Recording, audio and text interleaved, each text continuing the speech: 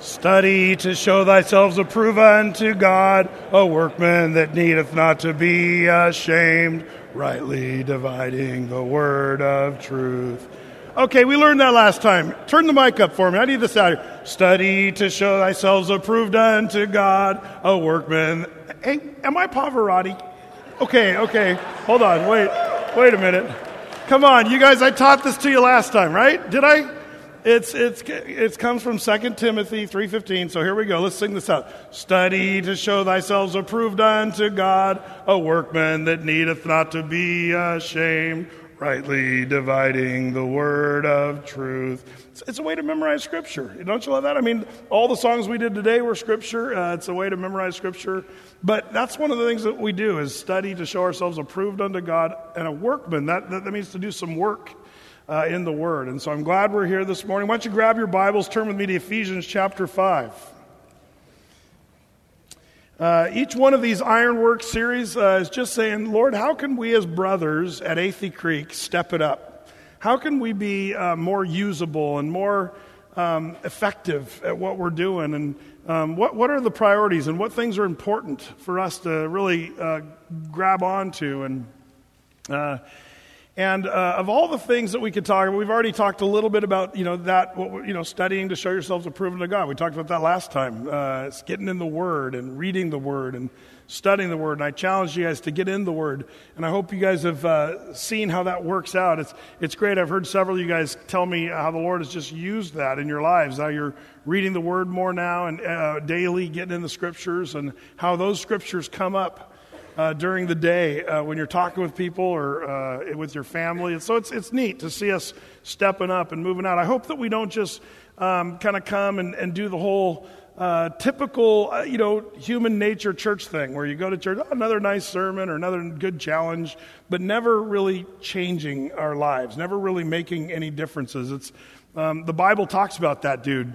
He's the guy, do you remember, he goes and looks at his face in the mirror and sees there's something wrong. And then what does he do? He walks away and forgets that he didn't fix the problem. He has got a little mustard on his mustache.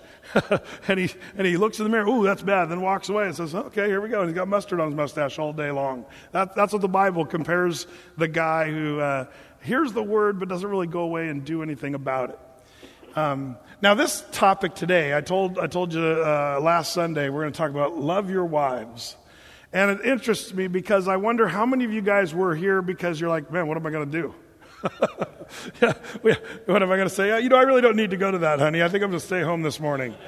I wonder how many of you guys were like, there's no way I'm missing that one. I'm going to come. There might even be guys out at McDonald's this morning just acting like they went. So their wives, I don't know. It'd be interesting to know there's some of those guys. But it's a topic you're like, oh boy, love your wives. And it's a topic that, however, is hugely important. Now, if you're an old married guy, you know that already to be true, that loving your wife is giant and important. And if you're a young single guy, man, I want to give you a word because before you get married, think about the stuff we're going to talk about today and make sure that when you're ready to pull the trigger on marriage, that this is a woman that you can say, I'm going to love this woman in the way the Bible tells me to love her for the rest of my life. And there's not any looking back. There's no ifs, ands, or buts. There's no second guessing or any of that stuff. And that's why, you got to take marriage seriously. And the Bible puts on the tag there that men need to love their wives, and it puts it in the strongest of terms. The funny thing is, of all the things we read about in the Bible, this is the one I can guarantee you're not doing good enough on this. I can guarantee every single one. There's not one brother in here who can say, check. I got it down, man. I love my wife. As Christ loved the church, so do I love my wife. See, that's the problem, isn't it? Let's take a look. It's right here, Ephesians chapter 5. And it says, in Ephesians 5:25, classic scripture right here. Ephesians chapter 5, verse 25 says, husbands, love your wives, even as Christ also loved the church and gave himself for it, that he might sanctify and cleanse it with the washing of water by the word, that he might present it to himself a glorious church, not having spot or wrinkle or any such thing, but that it should be holy and without blemish. So ought men to love their wives as their own bodies. He that loveth his wife loves himself. For no man ever yet hated his own flesh, but nourishes and cherishes it, even as the Lord the church. So what's this all about? Husbands, love your wives as Christ loved the church. And then it kind of goes on this thing about washing in the water of the word, how Jesus does his church. And that's a common theme that we talk about here at Athey. One of the reasons we love to go through the Bible verse by verse, chapter by chapter, book by book, is there's a cleansing effect that takes place when a man or a woman or a congregation goes into Scripture. There's a washing. Jesus said, now you are clean by the word that I have spoken unto you there in John 15. And in Psalm 119, it says, how shall a young man cleanse his way? Thy word have I hid in my heart that I might not sin against thee. There's a very close relationship to the washing and reading the Scriptures. And so it says here, love your wives as Christ loved the church and gave himself for it, and present it to himself as a glorious church without spot or blemish, washing in the water of the word. This is a really kind of an interesting thing that's really tacked on there in marriage, the marriage discussion. Now, I might tell you, just by the way, when you read about marriage in the Bible, very little is told to the wife what she's supposed to do when you look at the Scripture from cover to cover. You know, I would say probably the biggest marriage chapter in the Bible is Ephesians 5. You might make that argument.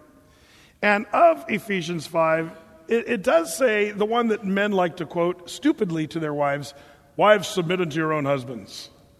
And I hope you're never quoting that to your wife. If you're doing that, you're doing something hugely wrong. Submit to me, woman. If you do that, you deserve whatever you get thereafter. And what does it say right before wives submit to your husbands? It says right before that, the verse right before, verse 21 of this chapter says, submitting yourselves one to another in the fear of God.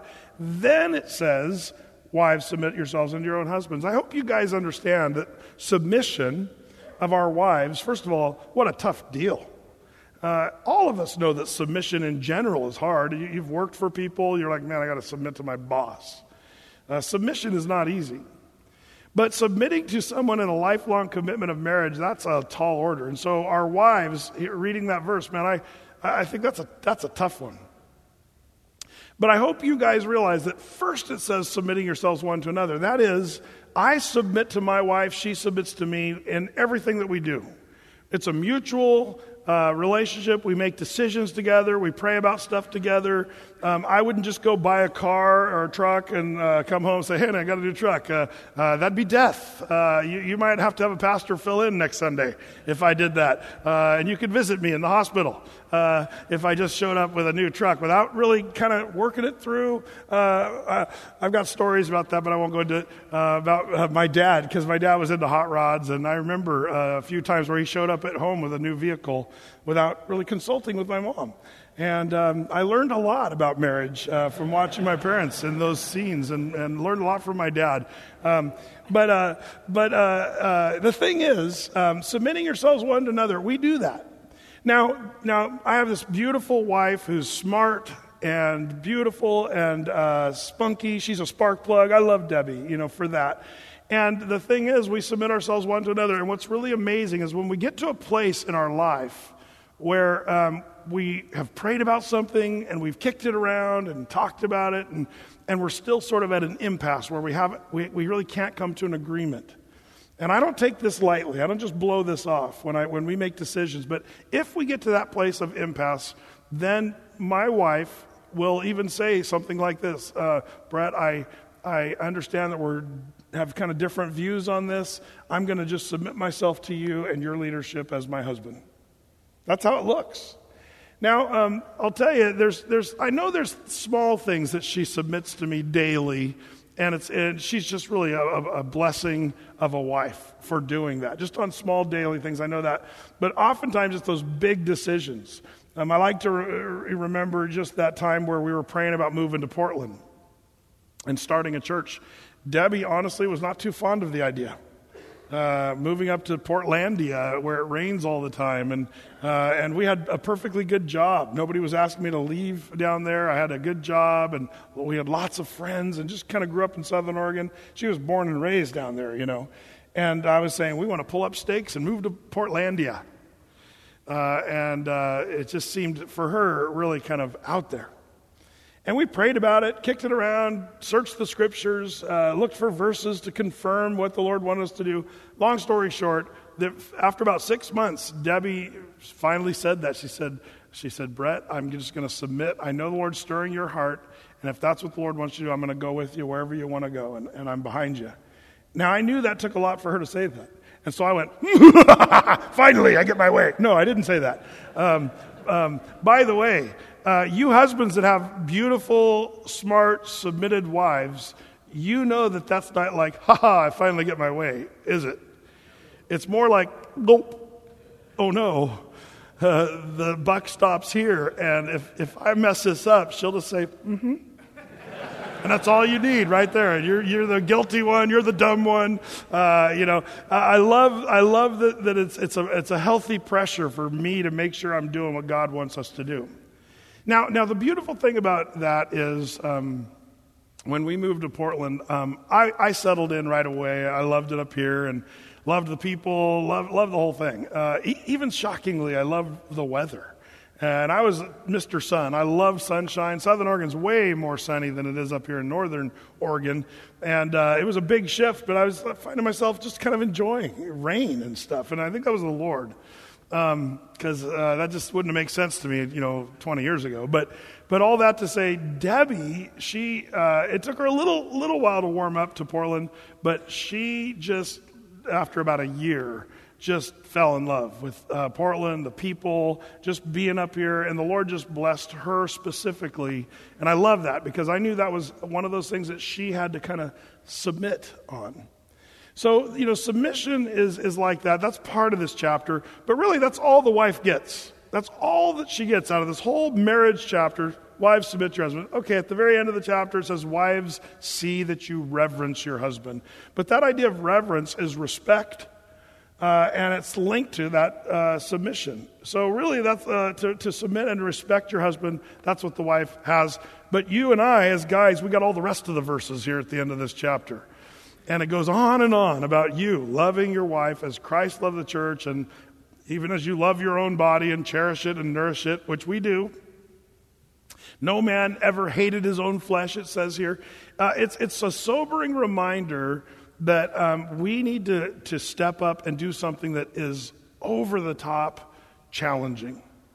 For you as a man who's carnal and sinful and flawed, and me as well, for us to love our beautiful wives as Christ loved the church, that's a tall order. Because how does Jesus love his bride, the church? Man, when you look at the way he loves you and me, it's over the top, unconditional.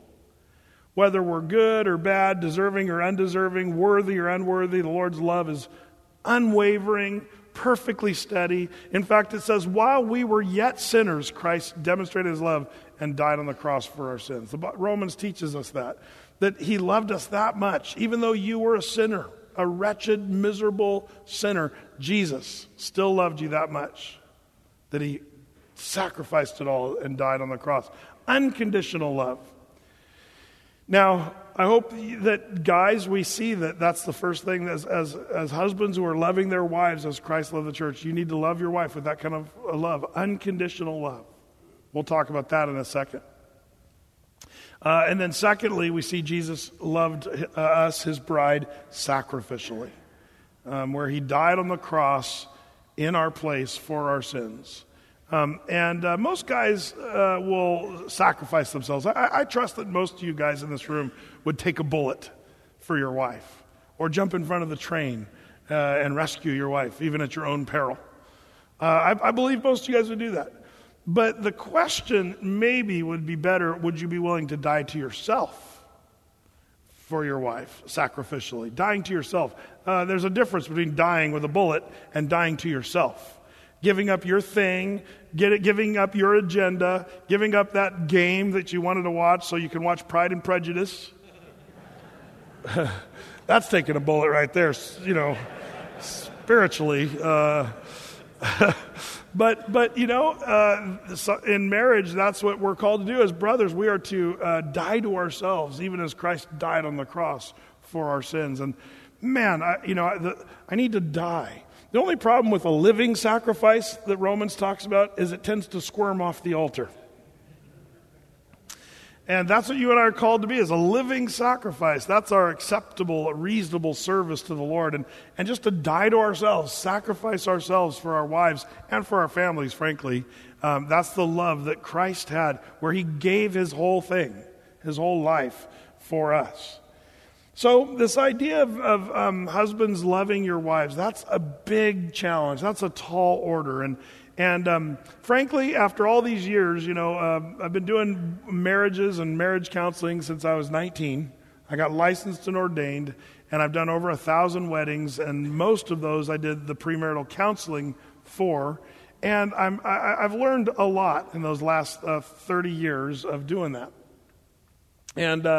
And frankly, it really is quite simple. When I meet with couples, it's amazing how complex they can make their troubles. They can sit across from one another and argue about this and that, and you spent that money, and you said that, but you do this. Like, I've heard it all. You sit in the bathroom for a half hour reading Vietnam books. And what are you doing in there? Well, yeah, but you go shopping and you spend all the money, well, yeah, but you go, these just bickering, goofy things that on almost every level, almost every couple that I've ever sat down with, if the man, starting with the man, would just say, okay, I'm going to drop everything right now and love my wife as Christ loved the church and gave himself for it, that'd be the end of our counseling. You guys are officially done. You've graduated. If the husband, oh, but Brett, what about her? No, wait, you haven't died yet. Sacrifice. Die to yourself. But, no, die. Come on. You're still kicking. Whew. Man, did you hear about that poor police officer in Philadelphia who was shot, 13 times? Was that yesterday or the day before? The guy, Wallahu Akbar and boom, boom, boom, and did it in the name of Islam, big shock. But this police officer lived. He's in stable condition after 13 9mm rounds went into his body. That's amazing. In fact, after he got shot, he went and ran after the guy and took him down, and then called for backup, and then passed out. That guy, I'd like to meet that dude, man. But why was I? Oh, I was talking about. Are you really dying to yourself, or are you still kicking? And in marriage, brothers, you and I, we need to die to ourselves. I know that sounds grave, and it sounds depressing. What about my rights? Is that what Jesus asked? What about me? What about my feelings?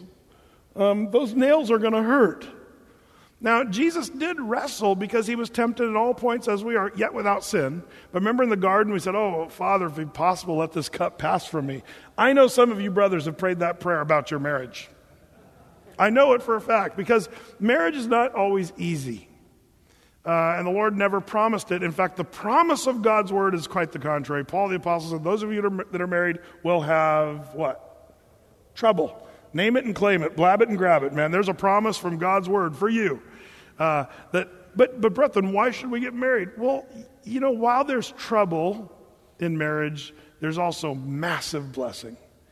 And isn't it true, guys, that anything that's worthwhile is often painful and hard and difficult? If you want to start a career or a business, you're going to have hard times. It's going to be challenging, and there's going to be times you're thinking, what in the world have I got myself into? But there's a real reward for just hard work. And athletes know that when you work hard at your game or your sport, man, you see the payoff later. It's just kind of the way it goes. And so while Paul does say those of you that are married are going to have trouble, the Bible also declares he who finds a wife finds a good thing. The scriptures declare that. So it's true. The Lord is behind marriage. And it's going to be challenging. But it's really simply this. The answer, the solution, the secret. In fact, Paul even says, for this cause shall a man leave his father and mother, shall be joined unto his wife, and the two shall become one flesh. And then he says, and this is a great mystery, but I speak concerning Jesus Christ and the church. That's it, guys. Paul gives us the mystery of marriage. The word mystery, I like to share in the weddings that I do, is the word mysterion in the Greek, which is not just unsolved mysteries. It's the word mystery. Mysterion in the Greek implies something that's about to be unveiled. Even as a bride is unveiled and you see her. Jacob should have taken a better look before he got married because he ended up with the wrong girl. That's a whole other story. The veil. Girls don't use veils as much in weddings anymore. I missed the veil. In fact, I had a veil catch on fire at one of the weddings I did. It was kind of a funny thing. They were lighting the unity candle, and she looked down, and all of a sudden, like that stuff goes off like, cellophane. That tool, that's hanging over the girl's face. It was like, and the husband was like patting her face like this, trying to get the fire out. And I was like, and it was smoking and flames, and then all of a sudden he got the fire out, and then she turned kind of with this bewildered look and looked at me, and she's got this hole burnt in her veil, like right here. And it's one way to be unveiled. It was quite dramatic. And when it came time to kiss the bride, he just kissed her through the hole. It worked out nice, and she only had lost eyebrows. It was all okay. I was worried, hairspray, and it's like, it's like, but the veil, that's the idea. Mystery it's about to be unveiled. So Paul says, for this cause shall a man leave his father and mother, shall be joined unto his wife, and they two shall become one flesh. This is a great mystery. But when he says the word mystery, people go, oh, he's going to give us the answer. Here it comes. Wait for it. That's the idea. This is a great mystery. But I speak concerning Jesus Christ and the church. He does the full circle because he at first said, husbands, love your wives as Christ loved the church. And the mystery to marriage is Jesus and the church, his relationship with the church. So, brothers, marriage counseling, if you're giving counsel or looking for marriage counsel, man, the best thing you can talk to yourself about or share with brothers who are struggling in their marriages is the one-step marriage program.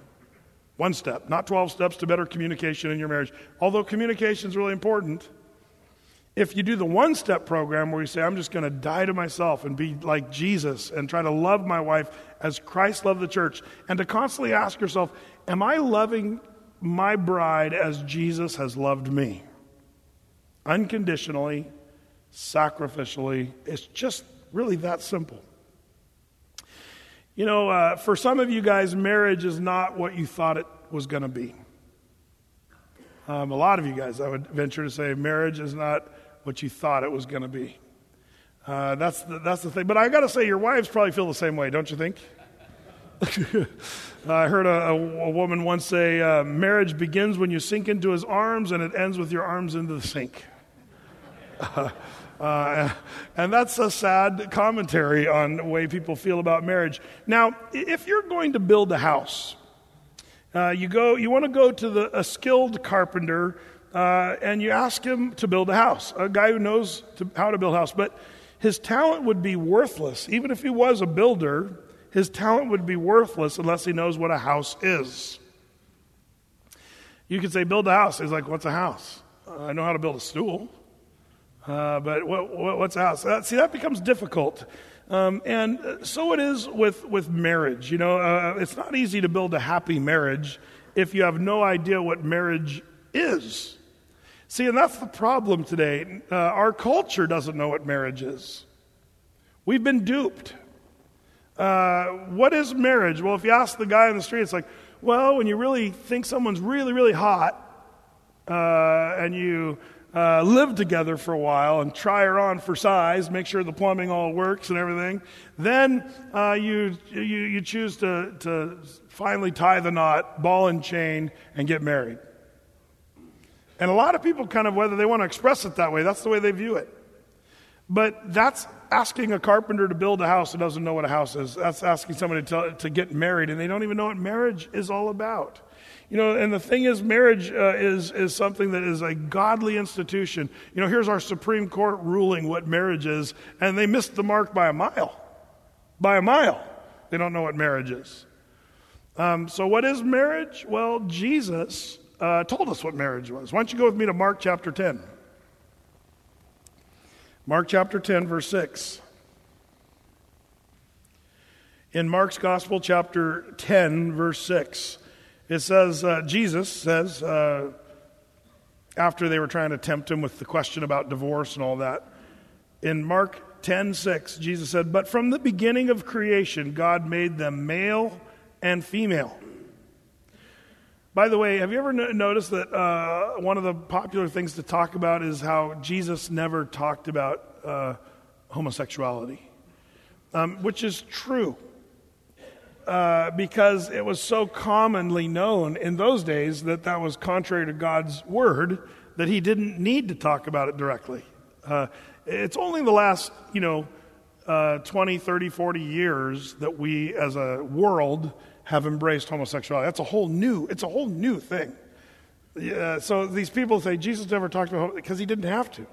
Everybody who was anybody knew that it was sinful and wrong. Even the most crazy cultures kind of knew that it was part of their downfall and what have you. But homosexuality existed, but it was not worldwide embraced until the last several years, really, even. So Jesus didn't even have to deal with it. What did he say? He's talking about marriage here. So he says in verse 5, for the hardness of his hearts, he wrote this precept, but from the beginning of the creation of God, he made them male and female. For this cause shall a man leave his father and mother and cleave to his wife, and they two, or twain, shall be one flesh. So then they are no more twain, but one flesh. What therefore God hath joined together, let not man put asunder. This is interesting because here we get a hint of what marriage is. It's a supernatural joining by God of a man and a woman. God does this supernatural work. Now, it's kind of a cool thing because I think there's certain people you can kind of see that supernatural work happen.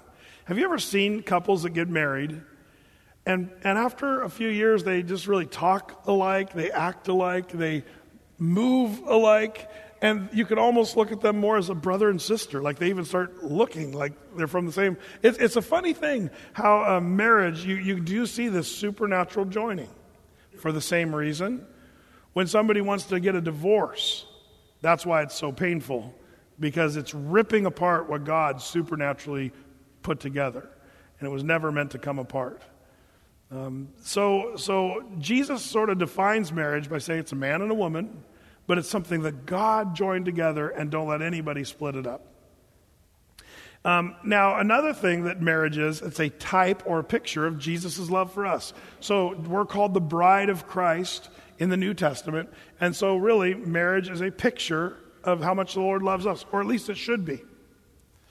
But marriage is also biblically for procreation. So we have families and kids, and that's part of marriage as well.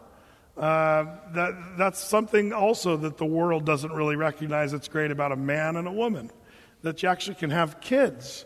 I know there's groups that are trying to act like that's not true, but you still need a man and a woman to have children. Yeah, but Brett, that man in Bend had a baby now.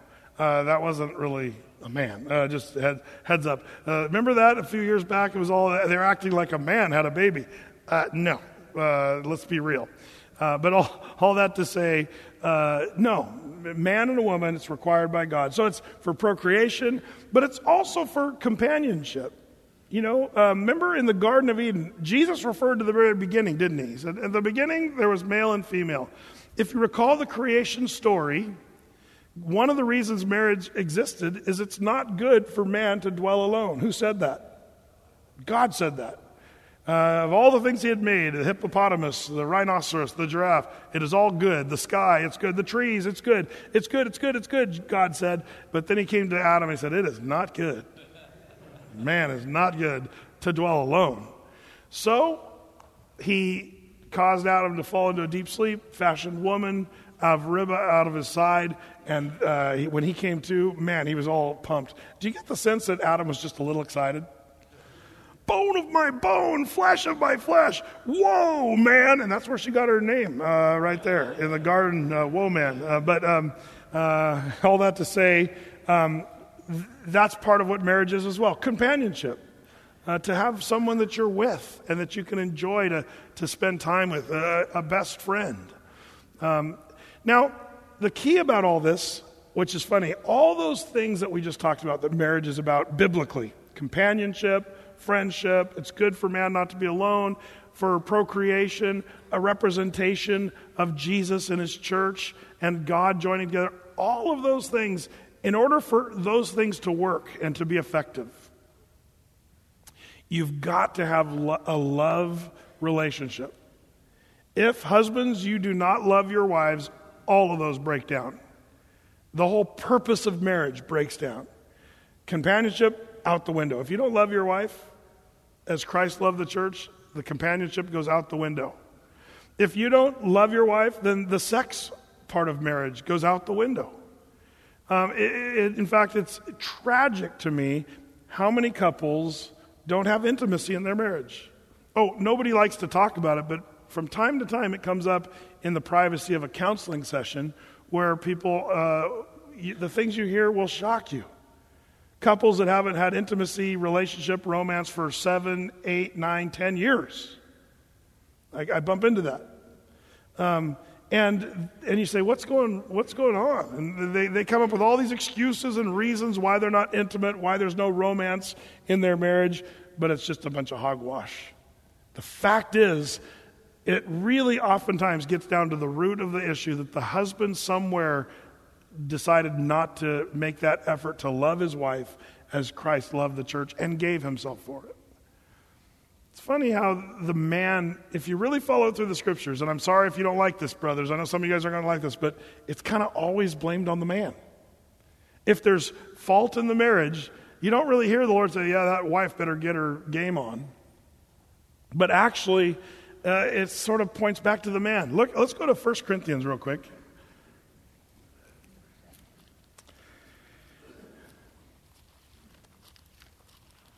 Now, I got to say, the problem with this topic is I speak from great experience, not just with counseling, but in my own failures and stupid things. I've been married for almost 30 years, and I've made some mistakes and goofs. I'm not perfect in any of this stuff, but man, it's amazing how you can just sort of recognize stuff fairly easy after 30 years of marriage.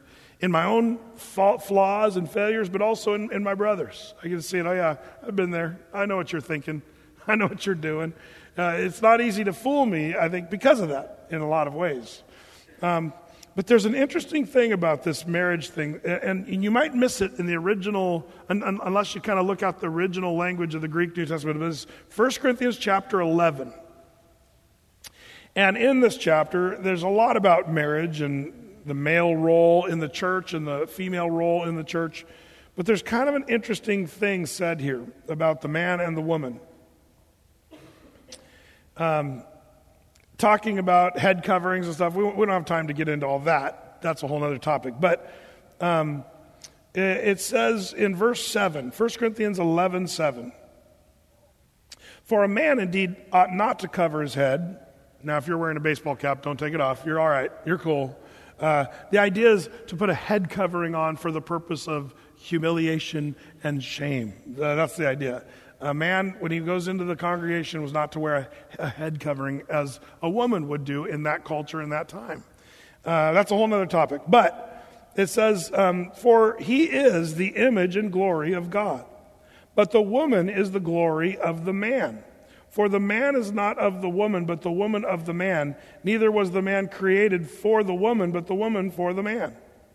Not a popular topic in today's modern day.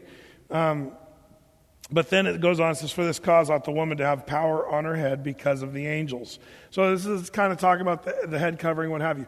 But what's interesting about this, that you get something kind of out of this, not the main topic of 1 Corinthians 11, But it's interesting when it says that man was created in the image of God. We all know that. But oftentimes we mistake and say humanity. Male and female was created in the image of God. But Paul says not exactly. He said man was created in God's image. And then here it says, but the woman was sort of created in the image, or in verse 7, but the woman is the glory of the man. Now, what's interesting about that is the word glory there is the same kind of word that relates to the Old Testament word glory, like kabod, the weighty presence of God, if you guys remember that from the Ark of the Covenant and what have you. But the idea of the woman is the glory of the man, the word glory in the Greek New Testament translated as the shining out or the reflection of, which is kind of interesting. I think there's a truth here that is really helpful for you guys. And you'll start to recognize it if you really tune in to your wife. That is, that your wife is the best barometer for you to see how in the world are you doing as a man. She's the shining out, the reflection of you in a lot of ways. The woman's the glory of the man. I think that in marriage, you'll see that as time goes by, when you're walking with the Lord and you're reading your word and you're praying and you're doing well and doing family devotions and all the things you're supposed to, man, your wife will be doing so much better. I'm not saying she's going to be perfect or everything's going to be rosy, but you will find that she will be much more at peace, so much better that if you're at peace. If you're angry and bitter and bossing everybody around the house and barking at your kids and stuff like that, then your wife's going to be doing that as well. The woman is the glory, the shining out, the reflection of the man. And we're supposed to be the shining out and the reflection of God. So there's this pattern that Paul talks about here that I think is important for the brothers to acknowledge. So when there's trouble in your marriage, one of the things you should really pray about and think about is, what do I need to do to change? Now, here's a freebie for you. I'm not even going to charge you for this one. But this is giant. You should pay me for this one. This is worth a lot right here. I'm giving you some gold right here. You guys ready? You will never change your wife.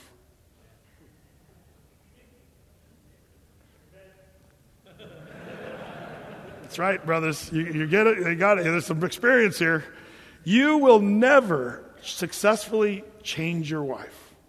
And by the way, she will never successfully change you. It's funny how we think that we can yell at someone or bark out orders to someone and try to change them. But that just doesn't happen. In all my years of marriage counseling, you might get 10 seconds of change just because you freaked her out or did something really mean or whatever. But that's not a real change, and it's only going to come back and get you later because you did it all wrong. But here's the thing. You can change yourself. And you can change your heart, you can change your mind, you can change the direction of your family. You guys have the power to go home from this meeting today and just change the whole enchilada if you want to. It's going to be work, but you can do that. You can change yourself. God gave you a free will just to work on stuff about you. But I'm just going to tell you guys, this will save you all kinds of trouble and pain and suffering if you just forget about trying to change her. That just doesn't happen. And you know what's interesting is the longer I've been married, the more I realize that's exactly what didn't need to happen. Debbie was not the one that needed changing. I'm the one who needed to change. It was all me. And even times when I thought, man, she's doing that all wrong, it was me. And the more squared away I become as a man of God and following the Lord and following His Word, it's amazing how my wife just thrives and her talents and giftings start to flourish and she's just totally spot on. Now, I'm able to say all this because the ladies aren't with us today. Praise the Lord. This is great. I can tell you guys, because if we talk about this with the ladies will be elbowing you right now saying, see, honey, it's all your fault. And you'd say, you got to stop that. Nope, stop trying to change her. Just be the man God wants you to be. And let the Lord grow in your wife those characteristics and those talents and giftings and attitudes that God wants in her. Let the Lord do that. You older guys that have been married a long time, am I right about this? Yes, it is. Got some guys like, yeah, it's true, man. It's true. Now, so what do you do? Well, remember, the assignment is quite simple. Love your wives as Christ loved the church. If you're taking down notes, I want to give you a few thoughts about love that I want you to just remember that this is a really important part of marriage and what you're doing. First of all, number one, love is a commitment. A commitment. When you got married, man, you made a commitment. One of the biggest mistakes young people make when it comes to love is they think it's based on a feeling only, and oftentimes it has to do with lust, and that doesn't really fly, because it's real easy to sort of lust after someone for quite a long time when you're dating and all that stuff. The dating life is not real. Elbows deep in diapers and dishes and job challenges and bills, that's real. And it's funny how we think that marriage is going to be this just hot extravaganza of romance and just love, as we call it. And by the way, marriage can be a lot of that, and it is, and it should be. But love is a commitment. When you choose to be married to a woman, you are saying, I am committing to love her through thick and thin, for better, for worse, in sickness and in health. I remember, like, on our honeymoon, Deb and I were having a blast. I was totally broke as a young youth pastor, so we did a real, got my Volkswagen Rabbit diesel that I had back then, the Love Mobile, and took it on our honeymoon. The day of our wedding, by the way, it was like early in the morning. I got in my Volkswagen Rabbit, and the driver's side window just fell into the door and shattered. I was like, oh no, I'm taking this on. So my whole wedding day, I was like in junkyards looking for a window from a 1981 Volkswagen Rabbit diesel. Finally found one, installed the window, and then ran to my wedding and got married. But we were driving on the honeymoon. We went up to the San Juan Islands and did some camping because I couldn't afford a hotel every night of our honeymoon. But we stayed at a couple hotels. It was kind of nice and fancy and everything. And then I was gonna kind of blow our socks off with the last 3 days. We kind of drove around the San Juan Islands. Then we kind of moseyed back down into Oregon and went to the Black Butte Ranch. They're outside of Sisters, and it was nice. I thought this is gonna be the best part. Just chilling at Black Butte. But she got the flu. There at Black Butte, and I remember I remember holding her hair while she was harfing in the toilet. I was like, oh, this is marriage, okay. It's like sickness and in health. Woo, okay. Wasn't quite the romance that I was picturing at Black Butte, but definitely learned how to love my wife in sickness and in health the very first few days of our marriage. And what's funny is that's real. That's real life. So love is, in fact, a commitment. And that's why I hope that you guys make sure, and just from the very beginning, wedlock is a padlock. There's no out. There's no escape. And there shouldn't even be a thought of escape. Can I challenge you, brothers, to make the word divorce, that's the D word. You don't say that word. You never even entertain that word in your mind. You don't play around with it. I hate it how couples today will just kind of say, oh, we should get a divorce. I could divorce you and be so much happier. And people start thinking those thoughts. And that's the road that leads to divorce. And you convince yourself it would be better when really it is not. And why do you say you hate that? Because God hates it. God hates divorce. Commitment. Man, I love that love is a commitment, because when you are committed to your wife in a loving way, you are committed to longevity with her. This idea of being committed changes everything if you really think about it. Like, for example, let's just say tomorrow morning before church, you get into a big argument. Isn't it funny how Sunday morning arguments happen?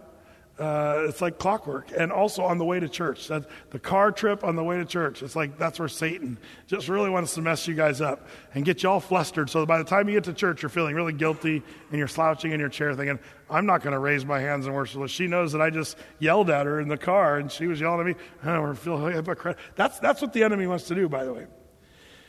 But see, the thing is, if you are married to her and you know, man, I am going to be married to her for the next 60, 70, 80 years.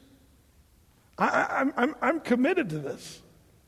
And part of the mindset that you can have on this idea of love, even as Jesus has committed himself to us, that he actually is willing to be patient with us. He just waits and lets us get our thing together, and he still loves us through it. And if a man could be committed to his wife knowing that, you know what, I'm going to be married to you tomorrow and the next day and the next day, when that argument comes, that commitment is part of the deal that gets you through the argument, where you're willing to die to yourself saying, man, do I want to waste all this time bickering about stupid stuff? Or am I so committed to this woman because I love her that I'm going to make it my goal to put this fire out? Even if it means me dying to myself and giving up my argument and not standing my ground or defending what I said or any of that stuff. When you are in a marriage where the love is a commitment, wedlock is a padlock, then you would be, your argument has less of an impact. One of the things that I think Deb and my strengths, one of our greatest strengths, I think, in marriage, is that we don't like to keep a list of things. We like to keep a short order, and when there's a problem, we both very much are committed to saying, let's get through this, so that the rest of the afternoon or the day or whatever, we can be jolly and happy and move along. I can't believe how long some marriages let stuff go, just day after day. Where I met with a couple just even this week who they'd go for days angry at each other, and they wouldn't say one word to another person. Just they'd live in the same house. If you're doing that, man, you got to repent. You got to repent. That's Jesus didn't do that to you. When you sinned, he didn't turn his back on you and say, okay, I'm gonna just totally turn off the spigot for you. But while we were yet sinners, Jesus still died on the cross for us. Man, I hope that, when because I said wedlock is a padlock, I hope you know that when the doors on marriage are shut and bolted and a fire breaks out, that all your time and energy will go into putting out the flames rather than running for the door. When you're committed, too many men run for the door and think that they can bail out and be better off without her or whatever. Not so. Commitment, what a key. William Coleman said, commitment is not a cage, it's a safety net. And I think that's the truth. When you're committed to your wife, it's a safety net. It keeps you in the right place. You're not just going to bail out, even when times get tough. That's an important thing. So in Malachi chapter 2, verse 16, by the way, that's where the Lord says, I, the Lord, hate divorce. So it should be the D word. You're committed. It's locked in. And because of that, you're going to give all your energy and efforts to loving your wife, not letting an argument go for a long time. How important that is. Number 2, not only that love is a commitment, but even more sternly, love is a commandment. It's a commandment. Don't forget that God told you, brothers that are married, husbands, love your wives as Christ loved the church. This isn't a suggestion. This is a command from God in the New Testament, for crying out loud. This is the Lord giving us a command as brothers saying, you need to love your wife as Christ loved the church. This is perhaps one of the biggest charges in all the Bible, if you ask me. We're given a lot of charges in the Bible, but man, this one hits close to home for you guys that are married. This is what the Lord commands you to do. This is not him just saying, I really hope you can kind of try to pull this off. Like Yoda said, try to, or whatever. That's what you got to do in marriage. Don't try to be committed. Don't try to love your wife. This is something the Lord says, do it. Now, this is funny because, theological question for all you guys. How many times in the Bible do we read the Bible saying, wives, love your husbands? Zip. The Bible doesn't say that as far as I can tell. Now, there is a sort of mention in Titus chapter 2 where God teaches that the older women should teach the younger women to be lovers of their husbands and keepers of the home. But that's a pretty indirect sort of, it's not a command like you and I have been given. It's funny. Why does the Lord not command the woman to love her husband? I'll tell you what I believe the answer is. I think they just naturally do. Have you ever noticed, now this is really awkward here for a minute, but I'll explain my whole thing. Have you ever noticed how much your wife loves you? And do you ever, in a time of honesty and reality, you kind of scratch your head and think, why does she love me?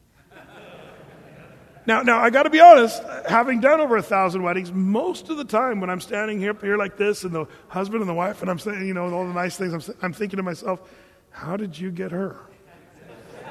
Like, what did you do? Like, this doesn't make sense. Here she is and here you are and Seriously. Most of the time. Now, there's been a few times I'm like, the other way around. But 98% of the time, I'm kind of like, man. So have you ever, in a time of honesty, why does my wife, and have you ever thought, why does my wife want to spend time with me?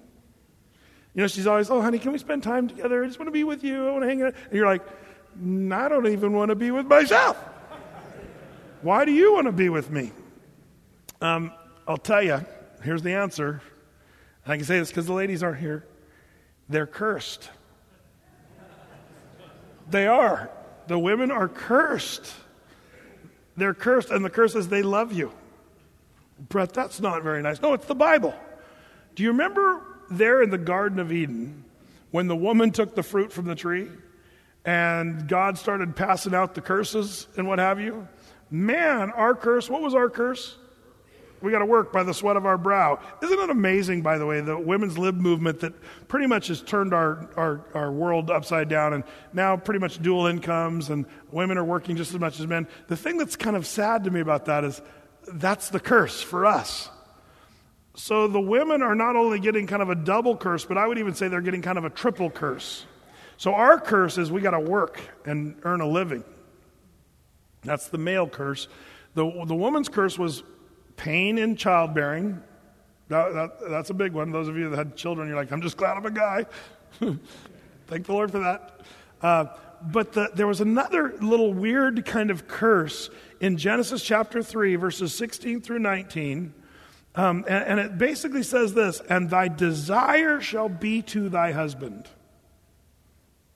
It's something that most of us just glaze over when we read Genesis 3 and the curse is being handed down. You're like, oh yeah, pain in childbearing. That's bad, yeah. But that's not the whole thing. I would argue that maybe even the greater curse, because the pain in childbearing happens for the time during labor, and maybe for the next 18 years, but it's a shorter term deal. But the woman is sort of cursed there with this strange desire after her husband. And what's really weird is we as husbands have the curse where we got to go work. So we're going off to work and she's saying, can you just hang out a little longer? You're like, no, man, I got to go pay the bills. And she's offended because you're not cursed like she is. Most of you husbands are not saying, oh, I wish I could just spend a little more time with you. And can you not go to work, honey? I just want to spend time. I don't see a lot of guys doing that. Now, don't get me wrong. It's not that we don't love our wives. But we're wired differently, and our curse is different, that we got to go work. Now, I know it's all messed up because of the whole work thing and all that. I understand that. But I think it's amazing to me that curse still applies. And those of you that are married, and especially if you've been married for a long time, it's one of those things you kind of go, I get it, that my wife actually likes me.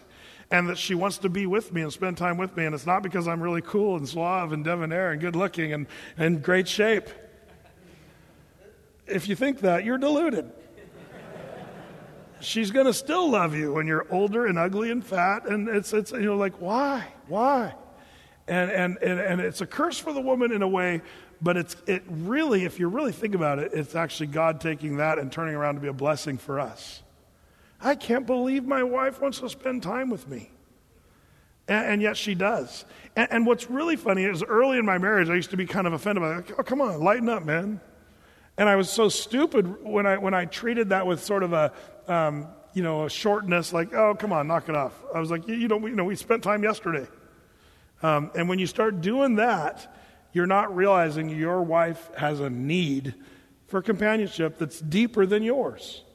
You are called to love your wife. When Jesus gave you that commandment, it's because he loves your wife too. Christ loves your wife. Now, this is where, I don't even know I'm going to be satisfied in trying to communicate this. This is one of those things where I pray the Holy Spirit will give me the words to say here, because this is big.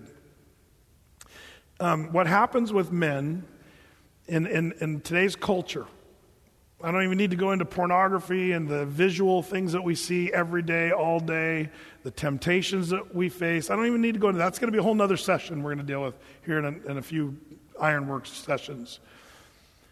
But there's this thing that happens within men where you start looking at your wife with sort of the wrong eyes.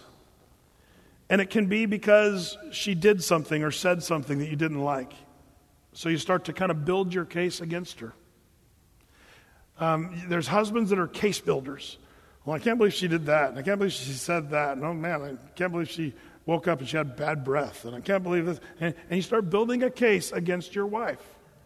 And then with all the other, ladies out there that are, on Hollywood or whatever, there's this lure. And a man can very easily forget this, that you married a very great woman who wants to be with you and spend time with you. And she has been given by God this desire after her own husband. And for you and me as men to treat that lightly or to forget that our number one calling as husbands is to love our wives as Christ loved the church, for us to forget the sweetness of who she is, the fact that she wants to be with you, man, I see so many guys just kind of blow that off and they sort of diminish and they say, I'm a good man, will be able to go off and do his own things. And now don't get me wrong. I love seeing a man's man, a guy who's going out hunting and doing some good manly stuff. But one of the ugliest things you'll ever see is a man's man who blows off his wife. That becomes an ogre. You become an ogre. You're no longer cool in my book. When you're more into your hunting than you are into your wife, and when you're more into your hobbies and your friends and the golf course or the motocross track or even your career. There's guys that will start to love their career more than they love their wife. And what happens, brothers, is your love begins to become divided. And it's not your wife's fault, even though you've built a case in your mind of why you don't love her anymore, or you don't have that same passion when you were a teenager. And you can logically think through what the problem is, but that's not the problem. The problem is love is a commandment. Love is a commitment. And for you to let that happen in your heart, where your heart becomes divided. Now let me explain something. I remember years and years ago, John Corson and I, we sat down when I was a young pastor, and we sat down and kind of worked through the vows, because we used to use the little minister manual, the little black book ministers used to give vows in the weddings. But we kind of realized they were sort of lame. The vows weren't extremely biblical, but we liked traditional vows. So we kind of worked through some vows, and it's the same vows that I have couples exchange. How many guys I performed your wedding? Anybody in here? Yeah, that's quite a few weddings in here. That's great. So the vows that I had you exchange with your wife, they were from what John and I prayed through, looked in the scriptures and kind of said, and here's what we said for you as a guy. I promise to lead you in the ways of the Lord. Leadership in the ways of the Lord. That's loving, kind, compassionate leadership. And a man that leads in the ways of the Lord, that's a good man right there. And then the man says, I promise to love you and you alone with all my heart. That's exclusivity. That's saying I'm not going to cheat on you. I'm not going to commit adultery. But there's something else we tacked in there. I'm going to love you and you alone with all of my heart. See, the problem with brothers, men, is our hearts become divided. Man, your heart gets split into your career, into your hobbies, into your buddies, your bros, whatever it is. It's so easily divided, and your heart doesn't have enough to go around to where your wife gets sort of the leftovers. So when I have young guys exchange that vow, I explain to them, here's what that means. You're saying you're not going to let your heart be divided away from your wife, lured by whatever, pornography, career, golf, motocross, even ministry. Ministry can become a bad thing if that's what's pulling you from your wife. Now, let me explain something. This is important for you guys. because the wives, I have a whole different vow for them. They sort of parallel. I promise to love you or lead you in the ways of the Lord. And she'll say, I promise to submit to you in the ways of the Lord. You say, I promise to love you and you alone with all my heart. Listen to what she says. I promise to share my love with you wholeheartedly and exclusively. Does that sound like a girl thing? I don't make you say, I promise to share my love with you. I don't have you say that, because the word share, it's just kind of, some of us guys, not all of us, but some of us guys have a harder time saying the word share. But the word share is a good girl word. Now let me tell you why.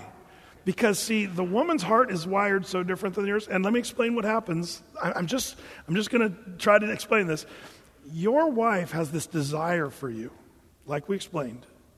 And she just wants to spend time with you, and she just wants to be loved and nurtured and stuff that we don't do very naturally, but you've been commanded to do it. Love as Christ loved the church. Now listen, if you don't do that, what's amazing is your wife will go for years. I've seen this a million times. I've seen this. Your wife will go for years, and she doesn't want to be the whiny wife. She doesn't want to be the nag. Some of them do, but not all of them. They don't want to be the naggy wife, so they just take the hit.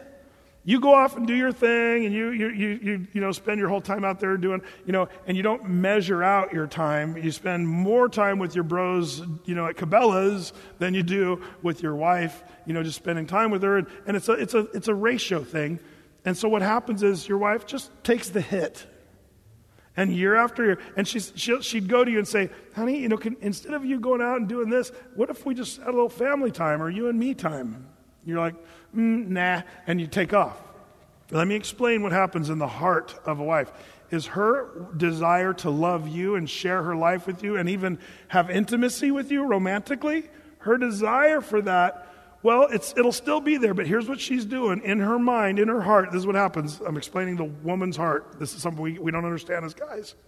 She starts getting out the bricks and the mortar in her heart. And she takes out a brick, butters it up, sets it down in the corner of her heart. Just a brick, one brick, because you said kind of a sharp word, or you blew her off, or, come on, she just needs to toughen up. Come on, men will be men. We got our toys and our hobbies. And every time you say something mean or sharp or unloving to her, she tries to tough it out. She doesn't talk to you, but another brick goes up. If I had a dime for every time a couple came in at the 15-year mark, 15-year mark. I don't know what it is about the 15-year mark, but for me, I've seen a lot of couples where the guy and the girl come in for counseling and she is stone-faced. She's unemotional. She's saying, I am done. The guy is shocked. He's like, where did this come from? I thought we had a wonderful marriage. We had no problems until this week. Now she's just shut down. Now, let me explain something, guys. If you fall out of love, which is a stupid thing to say, but if you fall out of love with your wife, the good news is with a man, the way our hearts are wired, we can go, oops, I made a big mistake, and we can turn our heart around and love her again. That's just the male heart. We're like, the jet boats on the Willamette, Andy's jet boats, our hearts, we spin around, man. We just 180 degrees. But the woman's heart's like the Queen Mary. It doesn't turn around on a dime. You know what I mean? Once her heart has gone a direction, a woman's heart, it's like if you and I got in a fight today, right out in the parking lot, hey, that was a dumb teaching. Oh yeah, and we're fighting it out. Listen, we could fight it out, and then we'd say, hey man, I'm sorry, we shouldn't have punched each other out. Sorry about that. Okay, sorry. And we'd go get a burger at Five Guys, and you know what? We might even be better friends after that. That's the way men work. That's men. But a woman, have you ever noticed that when a woman argues with a woman, they'll say they're sorry and it's all good, but it really isn't. For the next 30 years, those two ladies, there's that lady. See, and guys, our hearts, man, we can change our hearts. That's a gift that we have. But because our hearts like that, we're also insensitive bricks. That's the truth. So here's this woman that you're married to, and she's sensitive. And her heart, man, she's inclined to love you by supernatural power from God. That's why she loves. It's not because you're good looking and amazing or any of that. It's because God wires her to love you and want to spend time with you. You blow that off, and you don't love your wife as Christ loved the church, she'll endure for time, for years. She'll take abuse, verbal abuse and stuff like that. She'll just take it like a champ. although she shouldn't. But she does. I've seen so many wives take so many hits emotionally and what have you, and she'll just take it until there's a certain threshold when that last brick, chink, she's been building that brick wall because you've been just mean and unloving year after year. Poof, that brick goes in, and she is done. You've seen it. You've seen marriages. You're like, man, I can't believe she just shut down. And the sad thing is, apart from a miracle of God, I've not seen those marriages recover from that point. I've seen a few times where just God did a radical miracle and broke down the wall in the woman's heart, and it was all, but that doesn't happen very often, truthfully. And the guy's so shocked and wondering what happened. I'm trying to help you guys see the commandment of God is you and I need to care for our wives the way Jesus cared for us, loved us. He's compassionate. He's got a place in his heart. And here's the thing. Listen, how does the Lord love you? His thoughts toward you are what? Precious thoughts. Another guy word that we don't use that often. Precious. But it's a word God uses for you. Now here's what I want you guys to do. Next time you're thinking, oh, that lady, that wife of mine. Next time you're bitter or in an argument, what I want you to do is, I know this sounds like goofy, but I want you to change the lens that you're looking at your wife in and look through the lens of God. Because God, He loves your wife. He's compassionate toward your wife. And you were created in the image of God, and you are called to love your wife as God loves us, as Jesus Christ loves us, and His thoughts toward us are precious thoughts. So what you need to do, brothers, is you need to have precious thoughts toward your wives, just like God has precious thoughts towards us. It's a huge secret. When you're in your car driving home, on your way home, I want you to think about, what is it that you really do love about your wife? What are those attributes that are her talents and giftings? And really think through it. Have you ever had your wife come up and say, what do you love about me? And you're like, you vacuum? You're really good at dishes? If you don't have good answers, you have failed. You need to remember what is the thing about your wife that God sees as precious, and you've got to be an expert in that. Even as God is an expert on us. You know, I look at all of us guys and think, what in the world does God care about us? Do you know that the psalmist asked the same question? He said, what is man that thou art mindful of him? Or the son of man that thou visitest him? He's basically saying, why do you even care about us, humanity? And then God explains in His word, I have thoughts that are more than the sand on the seashore. Thoughts toward you, and they're thoughts of peace and not of evil. Thoughts of a future and a hope. I have thoughts toward you that are precious thoughts. That's what God says about His love for us. And that's what you, brothers, when you walk in the door at the end of a day into the house, your heart needs to be ready to roll, to compliment, to love, to build up, to show your affection and kindness, and not just be a dude who does the dude thing. But you need to be a guy who becomes an expert in just that softness and compassion. Man, I wished I could let you guys see a glimpse of what I grew up with. I know my dad wasn't perfect. I already told you he came home with trucks and stuff that he wasn't supposed to, and my mom packed her suitcases, and it was my dad made some mistakes, for sure, as we all did. But one of the greatest models that I had from my dad was this. My dad is as tough as nails. As a 73-year-old guy, I still wouldn't tangle with my dad. 6'3", in good shape. He's a strong guy. I remember one time this guy tried to take him for a ride at this. My dad was remodeling our pastor's house, and because this glass company came and delivered these windows, one of the windows were delivered. It was broken right off the truck, the glass. And the guy said, "Yeah, tough deal. Sorry, what are you going to do about that?" And the guy, because it was a church and because it was a pastor's house, this guy was kind of copping an attitude. Now, most of us would just, go and argue with the company. What I remember my dad doing is with one hand taking the guy by the collar and slamming him against the wall, and his feet were dangling like this. And he said, "You're going to take that window back, and before today's over, you're going to bring me another window. Is that right?" He's like, yeah, Mr. Metter. It was like a cartoon. I felt like I was watching like, a cartoon. But man, when my dad got his dander up there, and I never saw him yell at me or my mom, but I'd see he just didn't mess with my pops. But what happened was this guy in construction, superintendent of dams and bridges, he was just tough and he got the work done. But he'd walk into the door of our house and he would treat my mother like a queen, a princess. And he would love her, and even his voice would change, man. On the construction job, when he got after you, you're like, don't mess with Todd. I remember all the guys that I'd be working with, my dad, they just hear his nail bags coming, and they're all like, oh, got really busy, It's like people were afraid of him. But he'd come home, and his voice would go like an octave higher, and he'd just talk sweet, not gruff, not growling, not barking, but just a sweet kindness the way he treated my mother. And guys, we need to become like the Lord in that.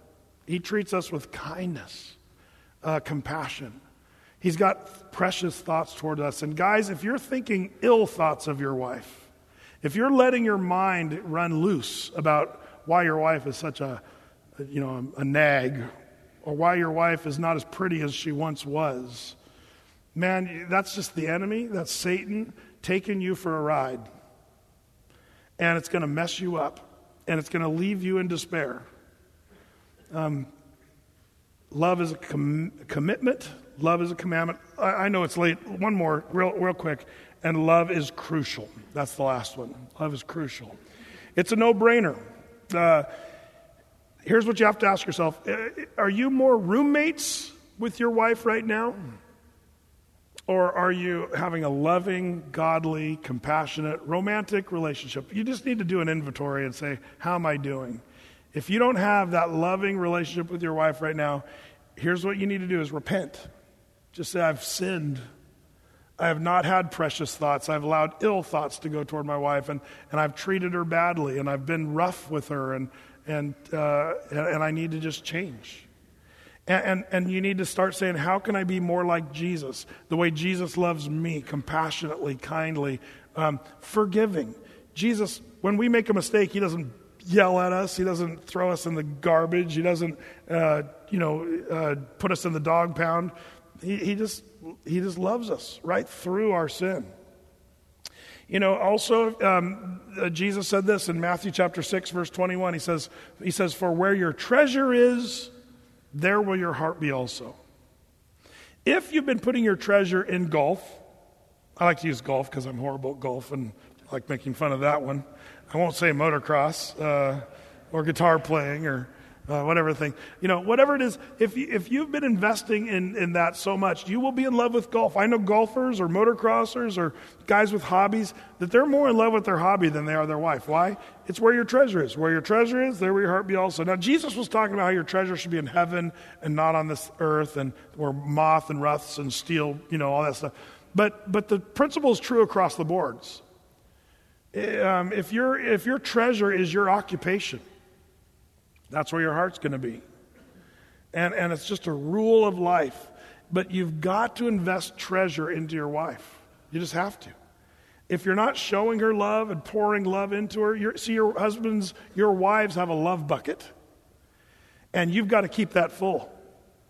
And if you're not keeping it full, she's going to be empty, and she's going to feel empty, and she's going to put bricks in her heart. And as years go by, it's going to become a wall. You got to daily, I remember when I first got married, I had to learn the dumb lesson that a lot of us 21-year-old dudes had to learn. When I married Debbie at the altar, I said, I love you, and I'm committing my life to you. And I thought that's all I had to do. She knows I loved her because I got married to her. That's not how it works, guys. You need to tell her that you love her, not just daily. See, I thought, okay, once a month, maybe. Oh, I love you, honey. Nope. All day long, you need to express your love to your wife because she's got this love bucket and there's holes in it. And the love kind of leaks out. So you got to keep filling it up, man. You got to love her. You got to buy her flowers and you got to fill that up. And let me just tell you, it's not a got to, it becomes a get to. When you realize that your wife, her heart starts to fill up with love, you're the one who's going to be blessed, brothers. Your home's going to be blessed. Your kids are going to be blessed. I guarantee if some of you are having trouble with your kids, I bet you Most of you that are having trouble with your kids right now, the problem's not the kids. And the problem's not your discipline. The problem is your marriage. And it needs to be full of love. And as a man, you need to fill that love bucket. It's amazing what your wife can do with a bucket that's full of love. And whatever that is, each one of you guys have your own things. Maybe it's a back rub. Maybe it's taking her out to dinner. Maybe it's going for a walk. Whatever it is, you got to figure that out and do that regularly. Fill that love bucket up and keep it full. For where your treasure is, that's where your heart is going to be. Love is crucial. Love is crucial. So, all that to say, I've got stories about that. Here's an assignment for you, okay? Here's an assignment for this week. I want you to read through 1 Corinthians chapter 13. It's often called the love chapter. And I want you to read that sometime this week, and I want you to read it. It says love is patient. Love is kind. Love does not seek its own. You remember that, all those things? And I want you to read through it as it's read. Then here's what I want you to do. The next thing I want you to do is, in context of your marriage, thinking about you as the husband loving your wife, I want you to put your name every time the word says love, or charity if it's the King Jimmy. Wherever the word says charity or love, put your name in there. Brett suffereth long. Brett does not seek his own. Brett bears all things. Brett believes all things. Brett endures all things. Wait, this is starting to sound kind of weird. I want you to see how your name fits with your marriage, with your wife, in the love chapter. And then thirdly, so the first one is to read it normally, the way it is. Secondly, read it with your name in there and see how you fare. But thirdly, I want you to change the word love and put Jesus' name in there. And then I want you to think, how does Jesus, because Jesus fits. You'll turn red when you read your name in there. You're like, But when you read Jesus' name, you're like, check, check, check. Jesus did bear all things. Jesus did hope all things and believe all things. Jesus endured and suffered, and he fits. And that's what you are to be in your marriage. Just like Jesus loved us, that's how you are to love your wife. So that's your assignment. You read 1 Corinthians 13 in those three ways. Are you guys willing to do that? Lord, I pray that you'd help us to be men who just drop our agendas, drop our preconceived ideas and notions and things that we think are important. Somehow, Lord, I really do believe that when we stand before your throne, maybe even at that judgment seat of Christ, the Bema Seat judgment where our works are judged, Lord, I can't help but think one of the biggest things that are going to be measured at that throne is how we handled our marriages. Not how we handled our jobs as much, or hobbies, or even our own ministries, things we think are so important. But your word is clear on this one, that you give us this command as husbands to love our wives. And Lord, those of us that have been married for a lot of years, we've had little snapshots and glimpses of what it's supposed to look like, even in our own marriages, but we also know how we fall so short so many times.